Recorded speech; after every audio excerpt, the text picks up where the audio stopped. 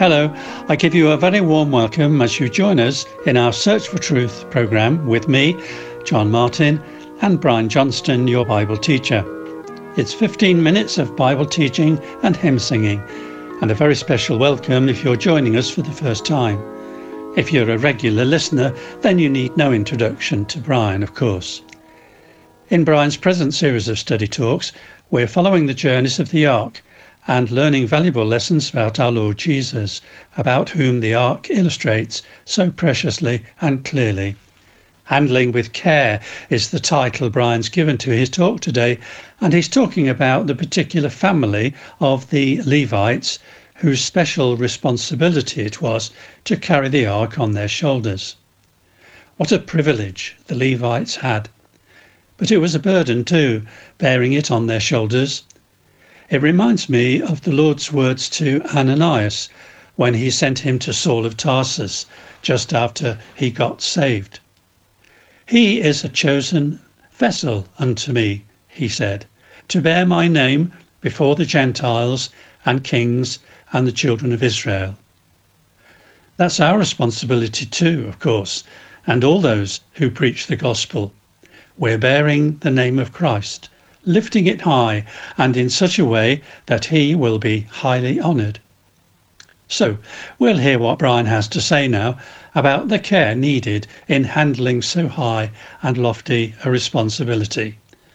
But first, let's join in the prayer hymn. Lord, speak to me that I may speak in living echoes of thy tone. As thou hast taught, so let me seek thine erring children, lost and lone.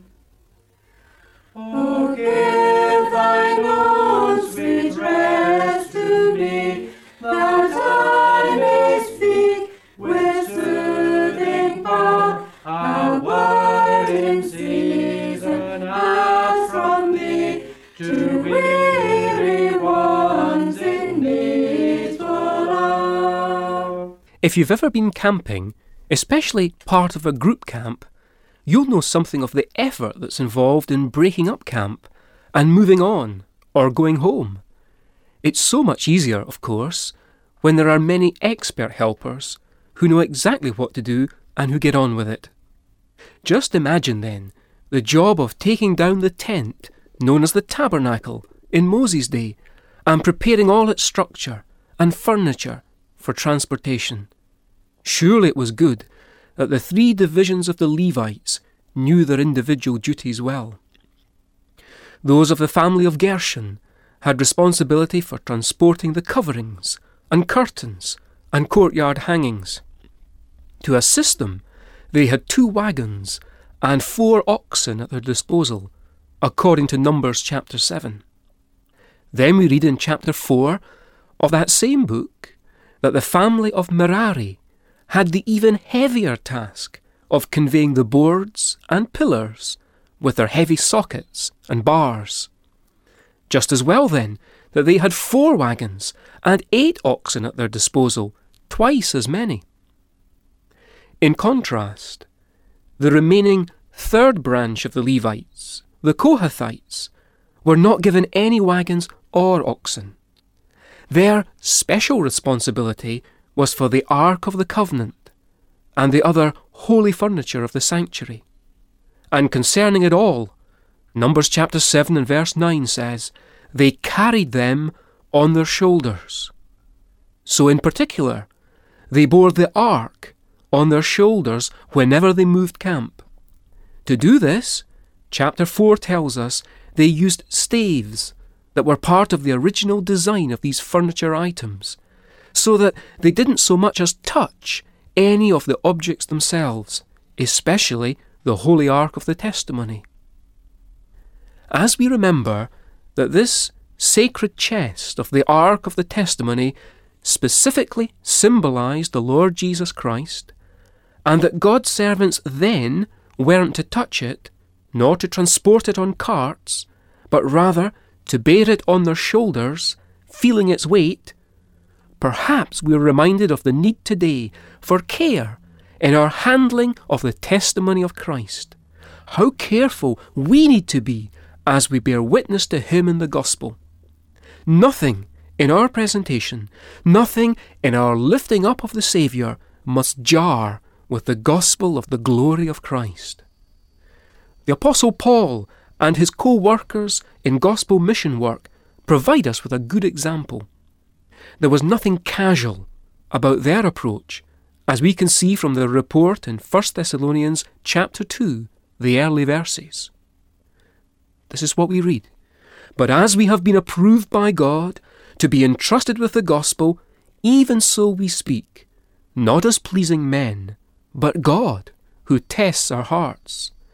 For neither at any time did we use flattering words, as you know, nor a cloak for covetousness. God is witness. Nor did we seek glory from men, either from you or from others, when we might have made demands as apostles of Christ. But we were gentle among you, just as a nursing mother cherishes her own children. So, affectionately longing for you, we were well pleased to impart to you not only the gospel of God, but also our own lives, because you had become dear to us. For you remember, brethren, our labour and toil, for labouring night and day, that we might not be a burden to any of you, we preach to you the gospel of God. You are witnesses, and God also, how devoutly and justly and blamelessly we behaved ourselves amongst you who believe, as you know how we exhorted and comforted and charged every one of you as a father does his own children. So there, in his letter to Thessalonian converts, Paul speaks about how God had entrusted him with the gospel, just as a householder entrusts his property to his steward.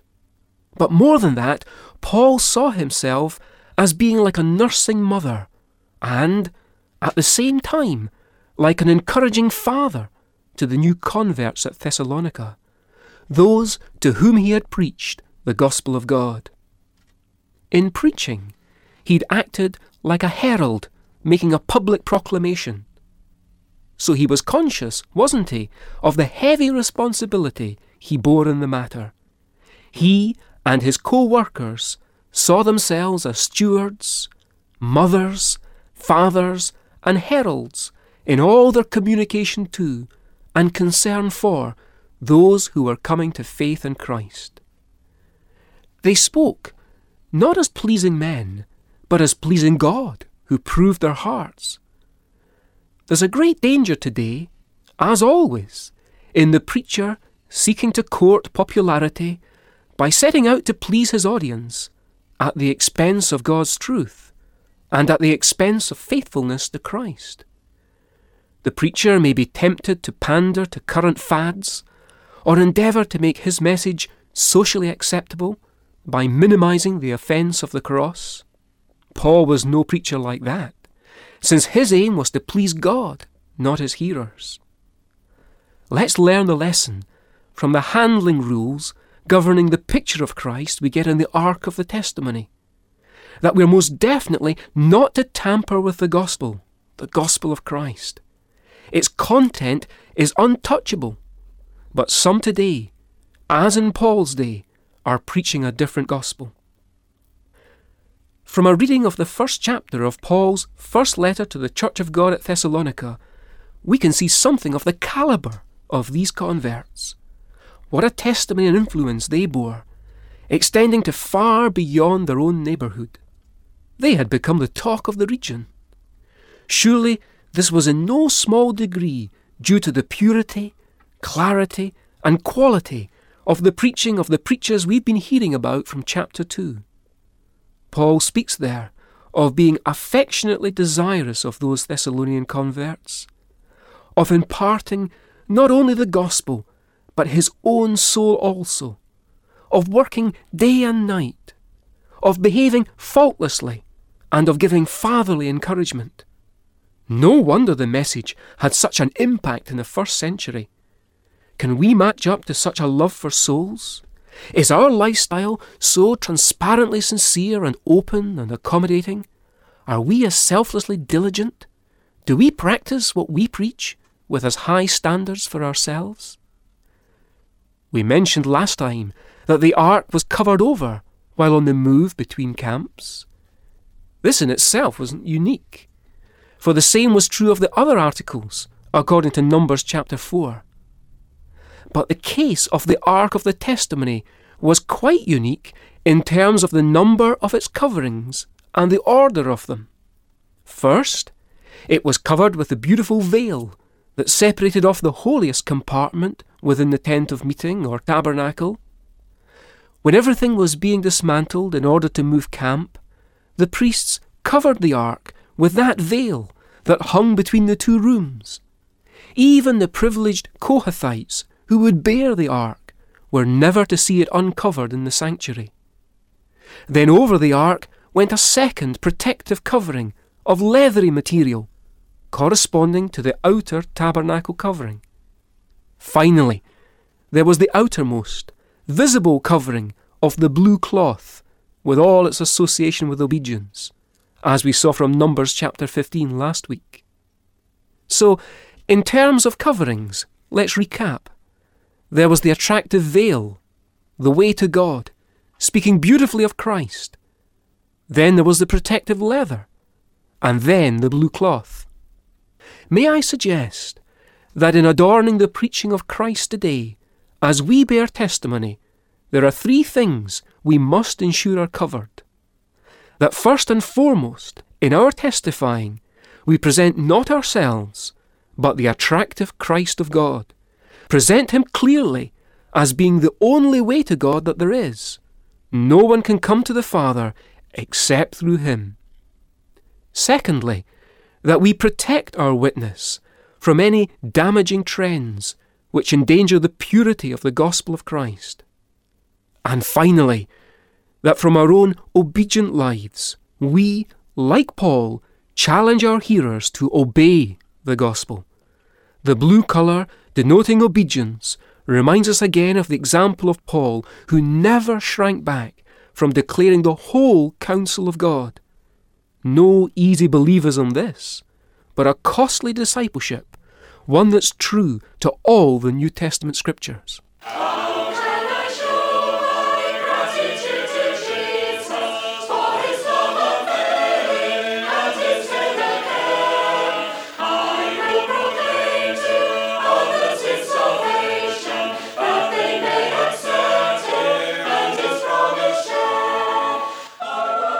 Thank you for listening with us today. I remind you once more how you can obtain the transcript book of these 12 studies, so you can get more out of the radio talks by reading and studying them in your own time. It's available online. Either you can get it yourself by downloading a copy from churchesofgod.info/media, or if you're not able to do that and need to request a hard copy book, just write in and ask for the title, The Journey of the Ark. You can use email or the post, and here's our address. Search for Truth, Hayes Press, The Barn, Flaxlands, Royal Wootton Bassett, Swindon, SN4 8DY, UK.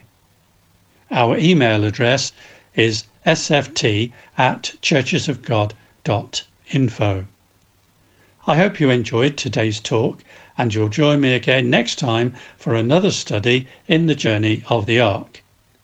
Till next time then, it's goodbye and very best wishes from our Bible teacher Brian, our producer David, our singers, and me, John. So see you again soon, and meantime, we wish you God's richest blessings.